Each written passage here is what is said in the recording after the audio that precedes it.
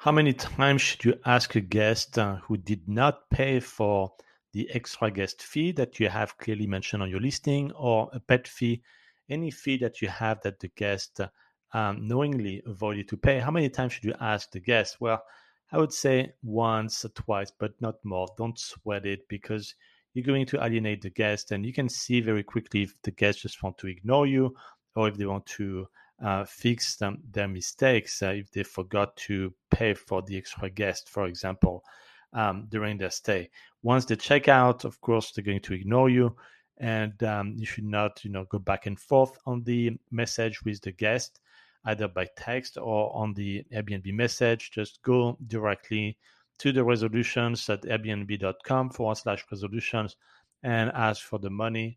I'm assuming that you do have evidence with the video doorbell that is undeniable. It is timestamped, and you can see at the check-in or the checkout that they actually lied about the number of guests that they had, or that they brought a pet or two pets, and that they should pay for it. And Airbnb, most cases, will take your side, but you need to make sure you document this very well.